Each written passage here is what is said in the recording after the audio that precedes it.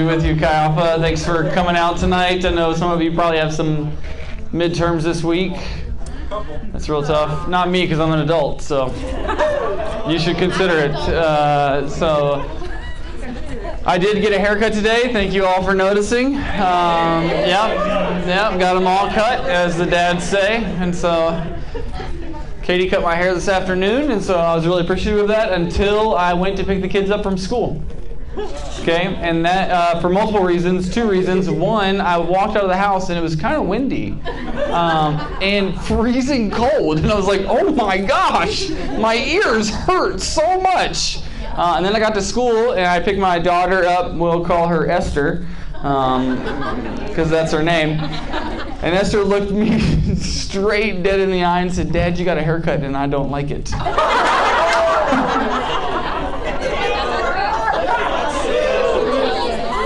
She said, I like the other way better. And I'm like, well, give it a couple months and we'll be back there again. You know, it's a vicious cycle that we have.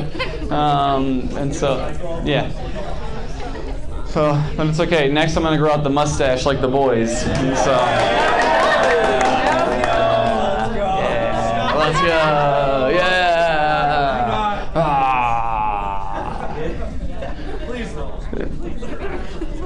So anyways, we're here the week before spring break. Wow. Come on, you made it, right? Like, woo, it is already here. We're so excited. Some of you are getting on a plane. Some of you are driving. Some of you are going home. Some of you are staying here. But it's like, we have made it. Wow. And it also means we've been cruising along in our Kingdom Things series. Boom, I felt the graphic go up right there, man. That was on point, like, let me tell you. And we've been studying the parables in the book of Matthew. Jesus has been telling these parables to onlookers. He's been telling these parables to his disciples. He's been telling these parables to people who have been walking by, and he's been taking everyday things, stories they would have understood, examples they would have known, things they would have felt, things they would have seen, things they would have touched, and he has been using them to teach them what the kingdom is like. The kingdom of heaven is like this. The kingdom of heaven is like that. The kingdom of heaven is like a sower who sows seed in the field. The kingdom of heaven is like the unmerciful servant. The kingdom of heaven revolves around forgiveness. We have seen all these different things, and we've been growing in our lives with Jesus, and we've been understanding what it means to live in God's kingdom. Because as Jesus was showing up on earth, as he was teaching the disciples and teaching the onlookers, he was trying to show them what it means to live in the now and not yet. That the kingdom is growing amongst us, but we're also longing for a day in which the kingdom comes in its totality, in which the kingdom will be fully present, and we earnestly work, and we pray, and we hope, and we desire to see these kingdom things be fulfilled in our lives and in the lives of those around us. And it's been so much fun to kind of hear these stories and to journey together as our community has grown deeper in what it means to be a kingdom person. And tonight, I'm excited because we're going to look at the kingdom thing of grace. Now look, here's the thing. Here's what I know. When I say the word grace, you're all like, let me get that. You know what I mean? Like when you think about grace, you're like, I know grace has like brought me here, and like amazing grace, how sweet the sound. And you can say, or maybe your middle name is Grace, like our firstborn. Yeah, that's right. She was the firstborn. Or maybe you're like, hey, I hear all these Christians talk about this word grace, but I don't exactly know what it means. And all these church people, those common people, they just throw out this word grace, but nobody ever defines it. Can somebody tell me what this means?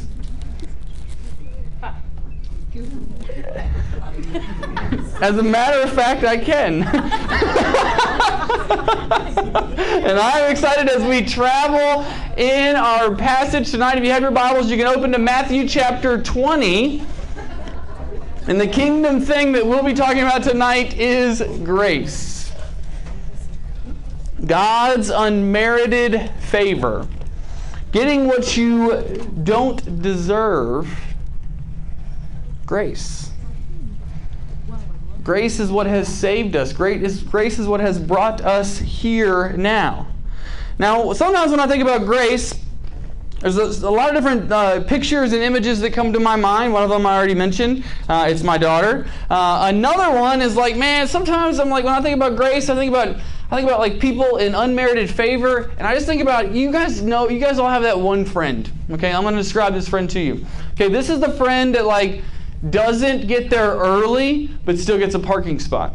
Okay? Do you know what I mean? Like, this is the friend that doesn't study throughout the semester. They just stay up the night before and they still get a better grade than you. Okay? This is the friend that didn't like. You guys are all like, you're like, I'm the friend, it's me. Hi, I'm the problem, it's me. Right? That would have been a great time to just, but that's okay. I'm just making this up as I go along. Because I'm here by grace anyway, right? Sure, absolutely. Or maybe it's like this friend that's like, they never really like worked hard for it, but always just came so natural to them, and just like, this is just so frustrating. It makes me mad. We've actually had one of these situations happen in our Oman meetings the last few weeks. Okay, he's in the back. Drum roll, please.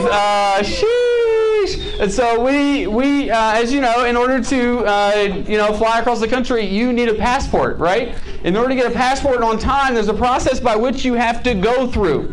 Okay? And when you go through this process, you have to make sure that you click all the right boxes and cross all the right T's and dot all the right I's and make sure you click expedited shipping. Okay?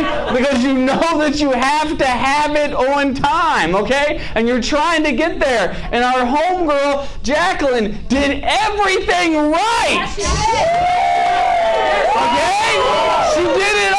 She paid the extra money. She checked the website. She was making sure that it was going to come. And then it was shipping, and then it was shipping, and then it was shipping, and then it never came. Oh, no.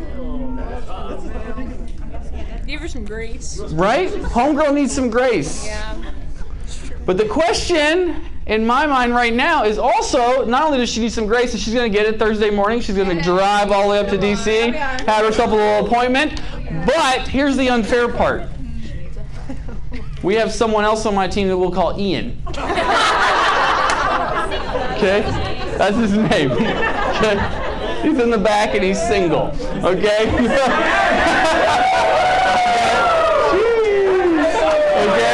All right? He did not click the box. He did not pay the extra money. We did not realize it until 2 weeks ago. Okay? And then, we're sitting in a meeting, and Ian's like, oh, yeah, no. And so what does he do? He gets on the phone, he calls his senator, all right? He calls the passport agency, and then his is already in his hand. Okay? He knows people, right? God's unmerited favor. Right? And homegirl's over here still grinding. And how many of you... She's single. She's single. Huh? I did not say that, but it is in fact true.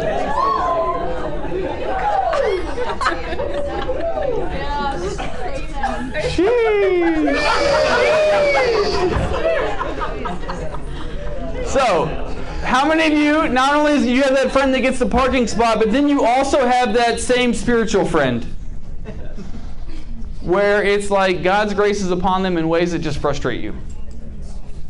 When it's like, man, I stayed up all night praying. I tried so hard. I gave the money. I did my devotions. Why does God keep blessing them? Why do they keep getting the things that I feel like I deserve? Why was it easier for them to raise the money for the spring break trip when I was the one that put all the work into it? And it's like, man, when we think about grace, it's sometimes really easy to apply it to ourselves and hard to apply it to others. And in other times in our life, it's really easy to apply grace to others. We want to keep giving ourselves a really hard time. And that's why I'm so excited for our passage tonight. Let's read in God's Word in Matthew chapter 20.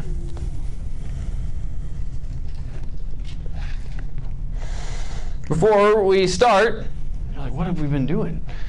Well, who could say? Before we get into the text tonight, let me talk about the key players we're going to have in our passage tonight. The NIV subheading says the parable of the workers in the vineyard. So here we're going to have a landowner that's going to represent God. We're going to have some workers that are going to show up early in the morning. We're going to have some workers that are going to show up later in the day. And we're going to have a foreman that is going to be at the end of our passage. These are kind of the different players that I want you to look for as we read our passage and see what happens.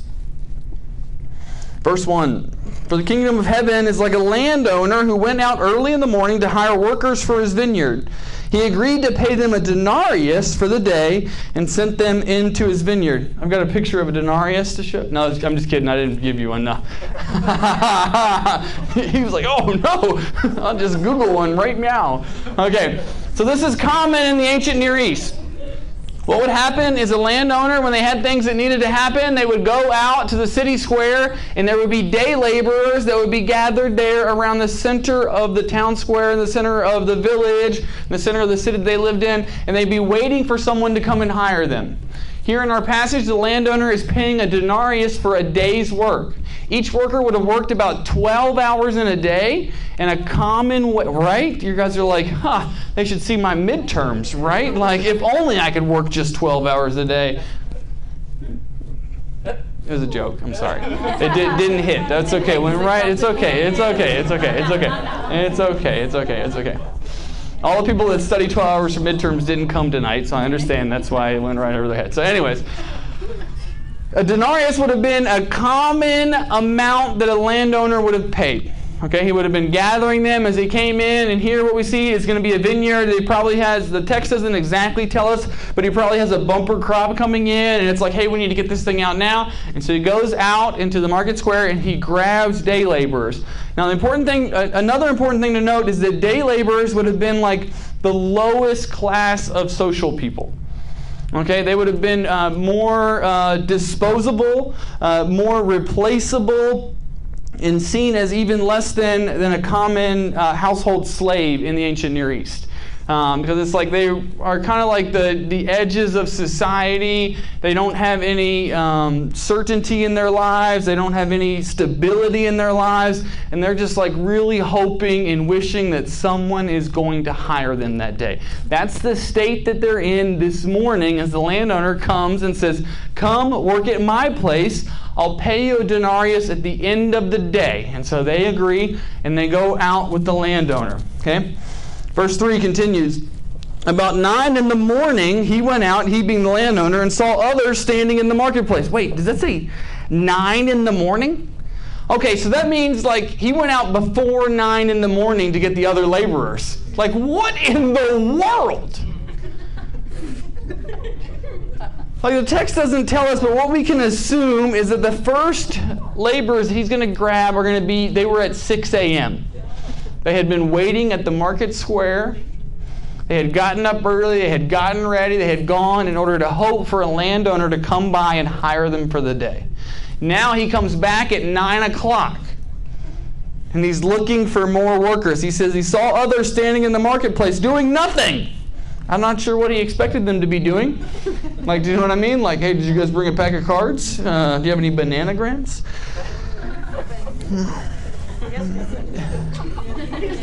What's so funny about bananagrams? Like, yeah, it's Scrabble, but it's travel. There's no board. Yeah, you just like, it comes in a banana. Yeah, that's why they call it bananagrams. Yeah, it's a great game. 10 out of 10 would recommend. He says, you also go and work in my vineyard, and I will pay you whatever is right.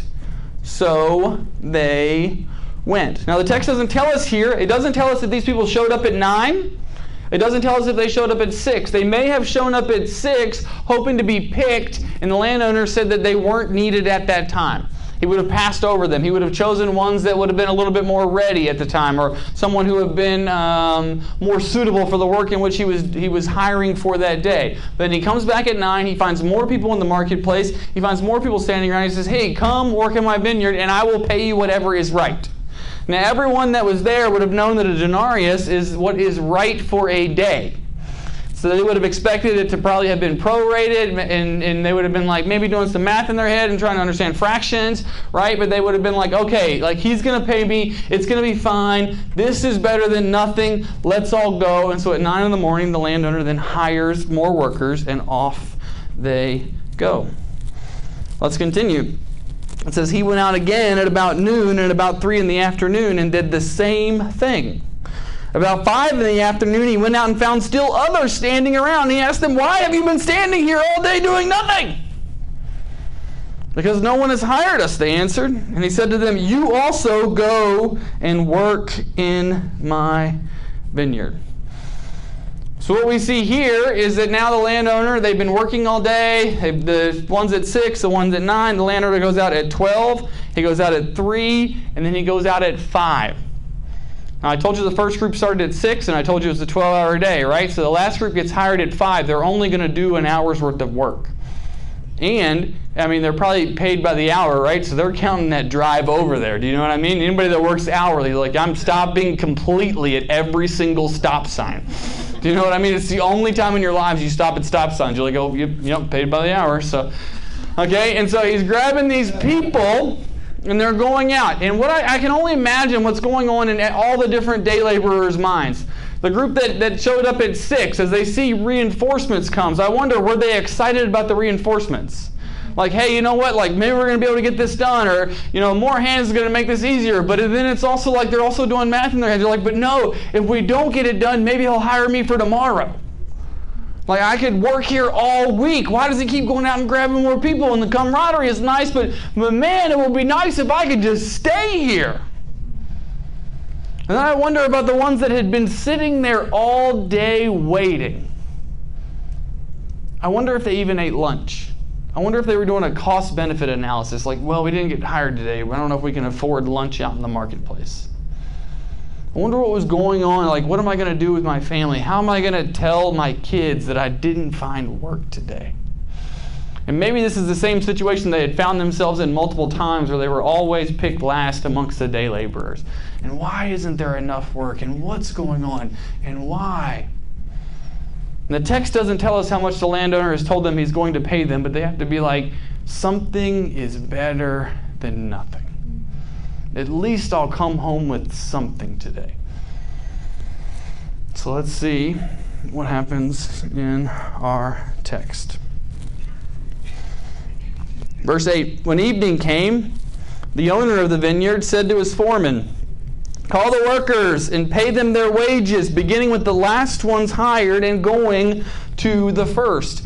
And this would have been somewhat common, but a little bit uncommon. Okay? At the end of the day laborers were always paid. Always paid in cash, right? There's no checks in this time, right? And you guys, like straight cash homie, right? This is Randy Moss. This is what he's been hoping for his whole life, okay? And it's like they get paid at the end of the day. And the foreman gathers them and gets them in a line. And the landowner says, make sure you start with the ones that got here last. If you were here last week, you remember at the end of Julia's passage, we learned that the last will be first and the first will be last.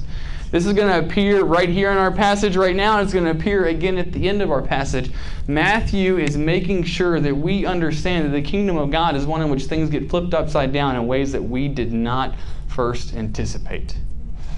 And so the foreman gathers the workers and says, we're going to pay the ones who got here last first. Now, if I'm the one that got there at 6 in the morning, I'm like, I am ready to get home. Like, my fingers hurt. I've been cut from the branches. Like, this has been a grind all day. Let me get my denarius and be on my way. And so they're at the back of the line. They're watching the people that came last be paid first and begin to be able to go home to their families. And it's like, man, what is going on? But then let's see what happens. Verse 9. The workers who were hired about 5 in the afternoon came, and they each received a denarius. Wait a minute, what? No, that was offered to the ones that showed up at 6, not the ones that showed up at 5. The workers who were, I'm sorry, I just needed 1 second. The workers who were hired about 5 in the afternoon came and each received a denarius. Interesting. That is a That's what they pay for a full day's wage, not for an hour out of 12. The landowner has now paid these ones who showed up for the last little bit. And can you imagine what it would have felt like if you were at the end of the line? The next verse is going to say, so the ones that got there first were expecting to receive more.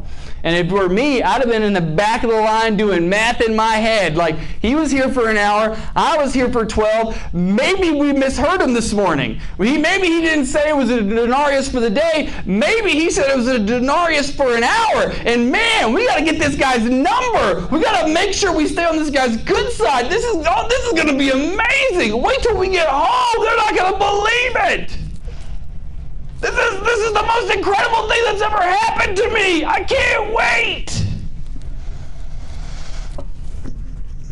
So, when those who came were hired first, they expected to receive more.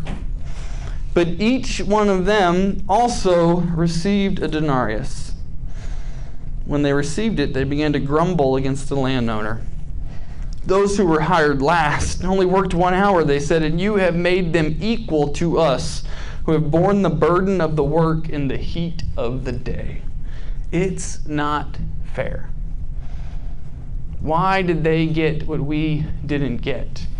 Why did they get the things that we wanted? Why did they get the things that we hoped for? Why were they given the same amount that we got? We worked more. We worked harder. We were in the heat of the day. They came in the cool of the evening. Why is this fair? I love the landowner's response. It's one that has helped me many times in my life. But he answered one of them, I am not being unfair to you, friend. Didn't you agree to work for a denarius? Take your pay and go. I want to give the one who was hired last the same as I gave you. Don't I have the right to do what I want with my own money? Or, and here's the money quote, are you envious because I am generous? So, the last will be first, and the first will be last. When they thought what was going to happen didn't happen, the ones that arrived at the heat of the day, they bore the brunt of the work. They did the majority of the things. They get frustrated. Why is this so, landowner? Why did this happen to me? Why didn't I get more? I was expecting more. I thought there would be more. I worked harder. I worked longer. And the landowner looks at him and says, I gave you exactly what you asked for. I gave you everything that we agreed upon. I gave you everything that I promised you, and why would you be upset if I also gave it to them? I didn't take out of your pay to give to them. I didn't take what was yours and give to them. I just gave generously to them also. Is that not my right? Am I not allowed to be generous? Am I not allowed? You have been given everything that you could have wanted. This is what you were excited about at the beginning of the day, and this is what you can continue to be excited about. And I am allowed to be generous. And when we talk about grace, I just want to kind of zoom in on grace a little bit as we've kind of closed out on our passage and just kind of high level and then zoom in on what grace means as we talk about the generosity of God. That this is who God is. This is who God desires to be. That God is generous. That He is giving, that as He graciously gives to each one of us, that He does it out of His own free will. That He is the God who loved us first, that He is the God that continues to love us. He's the God that will love us up the days and down the years. He is the God that pursues us, and He is the God that loves each one of us individually with a love that is so big, that is so wide, that is more than we could ever ask. It's more than we could ever imagine, and He desires to give this to everyone. God doesn't care where you've come from. God doesn't care where you're going. God doesn't care what you did this weekend. God doesn't care what you did last night. God doesn't care what your future dreams are. God only cares that you would receive the gift that He is giving you. God doesn't care what you got on your SATs. God doesn't care what you got on your grade point average. God doesn't care how much money you give into missions. God only wants you. And He loves you so deeply. He loves you so widely. He wants to give you the full wage. And it's not based on what you've brought into the relationship. It's not based on what you can do. It's not based on what you have earned. It's not based on how hard you've worked or how long you've worked or your pedigree or your family or your bank account or where you're from. None of those things matter. Because God is the one who is generous, and God is the one who has given it all. And what we know about the God of the Bible is that he sent his own Son so that we may be in relationship with him.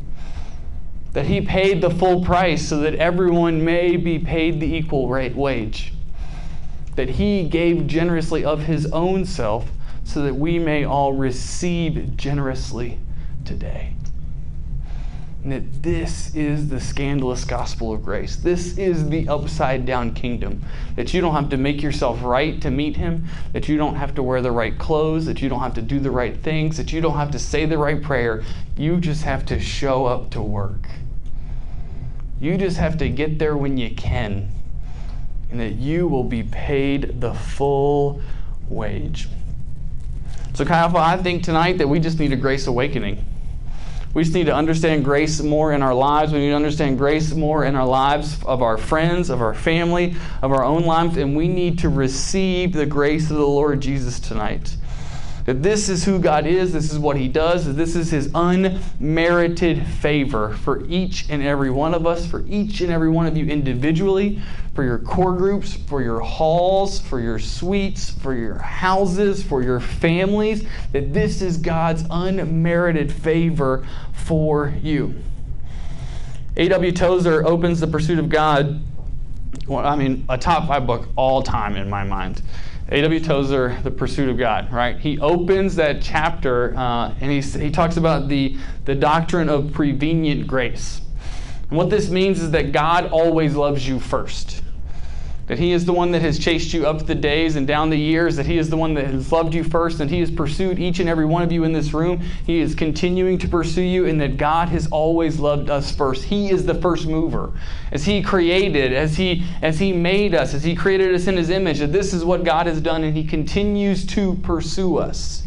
And that as we respond to this grace, it's the grace that was always offered to us first and is continually offered to us. What we see in our passage is the landowner continues to go out to the market, continues to go out and says, come, more, come in, more, 6, 9, 12, 3, 5. He continues to go out. He continues to make the offer. He continues to say, would you come? Come, all, everyone. There's still more work. There's still more room. There's still things to be done. It doesn't matter what time it is. Just come on in. And he continues to pursue.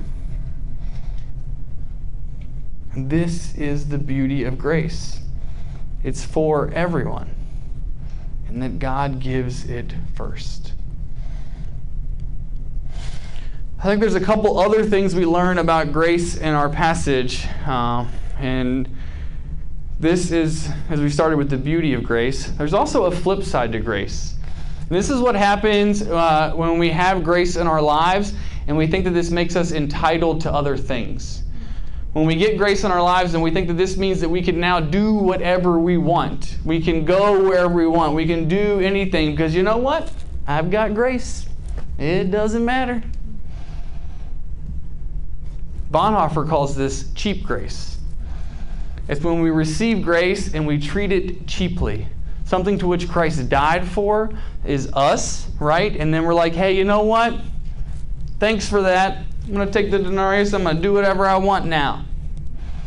As we kind of come into God's kingdom, as we understand how grace transforms us, as we come into the kingdom, we're transformed by the kingdom. We're transformed by the King. And then as we treat grace rightly instead of treating grace cheaply, it helps to transform us on the inner, and we may be able to continue to do the right work in the kingdom.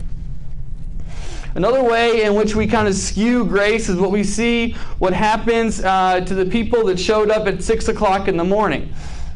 And this is when we think that we have grace, when we become people of the kingdom, it's like, okay, now that we have gotten in here by grace, now my work is going to take me the rest of the way. And now all of a sudden God owes us things because of things that we have done. Right? We don't do this on purpose. It's not always like, we're not always doing math in our heads, but we sometimes find ourselves being like God, I deserved a better grade on that test because I read my Bible before I went into it. Okay? I wasn't sure that I had time to read my Bible. Okay? But I thought that I was kind of iffy on what I was going to get on the test. And so I sat down and I read an entire psalm. And so you owed me a B+. Okay? Do you know what I mean? I wasn't asking for an A, right? Okay? I knew I didn't really study. Okay? But I read my Bible that morning. Like, God, I haven't missed core group at all this semester. That should mean the president's list. Okay? Do you know what I mean? I'm just saying. Do you know how much I have worked? Okay? I've been showing up to these things. Okay? Martin Lloyd-Jones calls this. Thank you. Yeah, appreciate that. I stumbled through that one, but he's dead, so it's okay. I mean, he is, yeah. He says this is when we treat God like a cosmic slot machine. Okay, God, I got a couple of devotions in this week. I sent some money in the offering. I even put a nice little emoji on the Venmo. Okay? Okay, so now here comes straight A's. Yeah, no, I never got straight A's either. So, like, you know what I mean? Like, just being real with y'all for a minute. You know what I mean? Like, yeah, it was a real grind. Anyways, and so we treat God like a cosmic slot machine. Okay, God, now you owe me these things. I worked in the heat of the day. I gave up my spring break for you.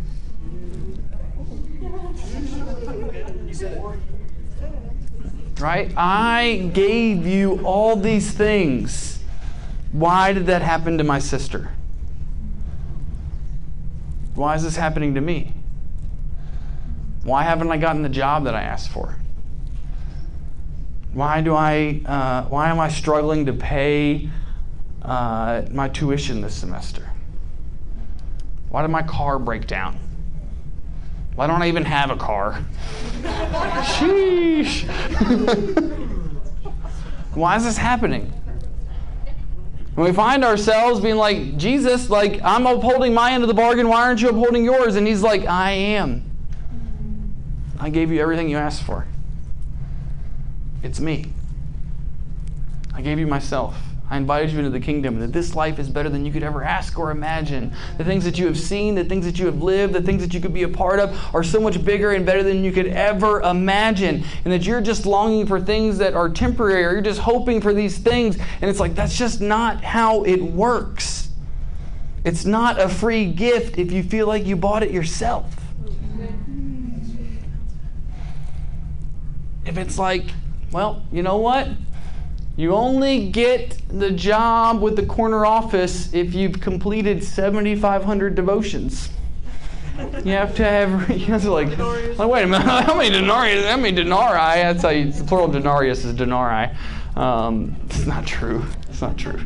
Like, how many years is that? It's like, okay, you don't have to do that many. If you can recite the 3rd chapter of John.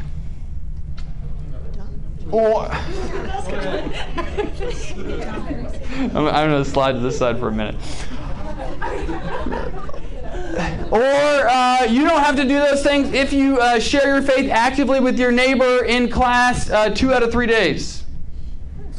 Right? And it's like, I mean, these things, these are so outlandish. Like, these examples are so silly, but I found myself doing them so many times in my own head.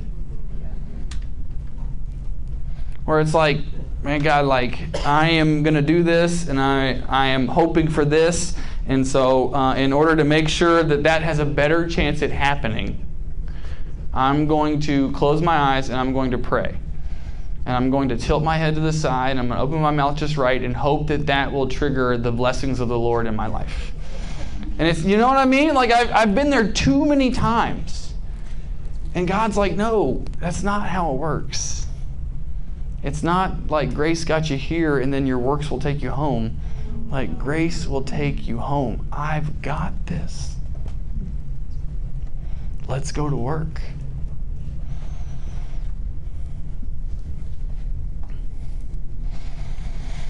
I've always found this to be a very fascinating passage. Because I've often found it fascinating that people that show up at 5 o'clock get paid the same as the people at the beginning, right? It's the same reason that people in the passage are frustrated. And it's been an interesting thought in my mind because it's like, well, my first thought jumps to deathbed conversions. Okay, some of you have friends and family that have lived a prodigal life, if you will, to steal from the text, different text, right? Like their whole life, they've done whatever they wanted. They haven't submitted to the lordship of Jesus. They haven't even tried to go to work, right? And at the end of their life, the preacher comes in and they accept Jesus, and it's like, I don't know, bro. Like you missed your chance. Like you didn't. Like I've been working all day, and I think the text says they get in. That this is the grace of God. And are we envious because he is generous? And why would we be envious because he is generous? Like we should be thankful that he is generous because that's the only reason that we get paid in the first place. Could have left us sit in the marketplace the whole time, twiddling our thumbs and hoping for someone to come. But then I have family members, I have friends that when they read a passage like this or they hear people say about deathbed conversions, they're like, you know what? That's what I would like to sign up for. I'm just going to live however I want right now, and at the end of my life, I'm just going to say sorry to Jesus, and then I'm going to just get into heaven. It's going to be great. A couple of problems I have with this. Okay, one, like the life is but a vapor. You never really know when it's going to happen, right? You don't know if you're going to get to spend a couple months at the end of your life in the hospital. Okay, you don't know if the preacher's going to come, right? It could all happen in an instant. But the real problem that I have with it is I think it's actually a lot of fun to go to work. And the longer that I have lived under the grace of God, the more I realize I don't want to live without the grace of God. Yeah. Like the longer that I've been in God's kingdom with God's people, the more I realize that this is all I really want to do. Why would I ever want to do anything else? This is more fun. This is more dynamic. This is giving me more purpose. This is giving me more passion. This is better than anything I could have asked or imagined. This is better than the other way of life that I'm actually living, and you're really missing it. And that can be one of the most frustrating things about people that are like, I'll just wait. No, don't wait. Come in now. Come and see. Come and believe. Come and feel this grace. It'll be like something you have never imagined. True love, true forgiveness, wholeness, healing internally. Like this is what the Lord Jesus offers his people. You don't have to earn it. You don't deserve it. He just picks you up from the town square and puts you to work. Praise God. Another point. You're like, how many points are there? This might be the last one. Okay? I didn't count them tonight, so it's up to you keeping notes. The people picked at the end of the day. I have to imagine that what it would have been like for them to sit there all day, every day, wondering, am I going to get picked? They probably weren't the strongest. They probably weren't the best looking. They probably were ones that had been looked over for the majority of their lives. And when I look at a passage like this, and when I think about the grace of God, what I realize is the grace of God is for people that really don't look like us. But it's often very easy to offer the grace of God to people that are in our social circles, people who are very much like us.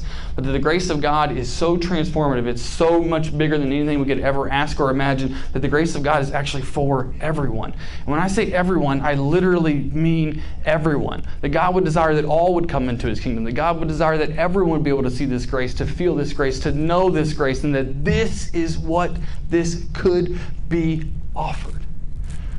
So as you think about people in your lives, as you think about people that are in the world around you, what I believe is that the grace of God is for people who are lifetime prisoners.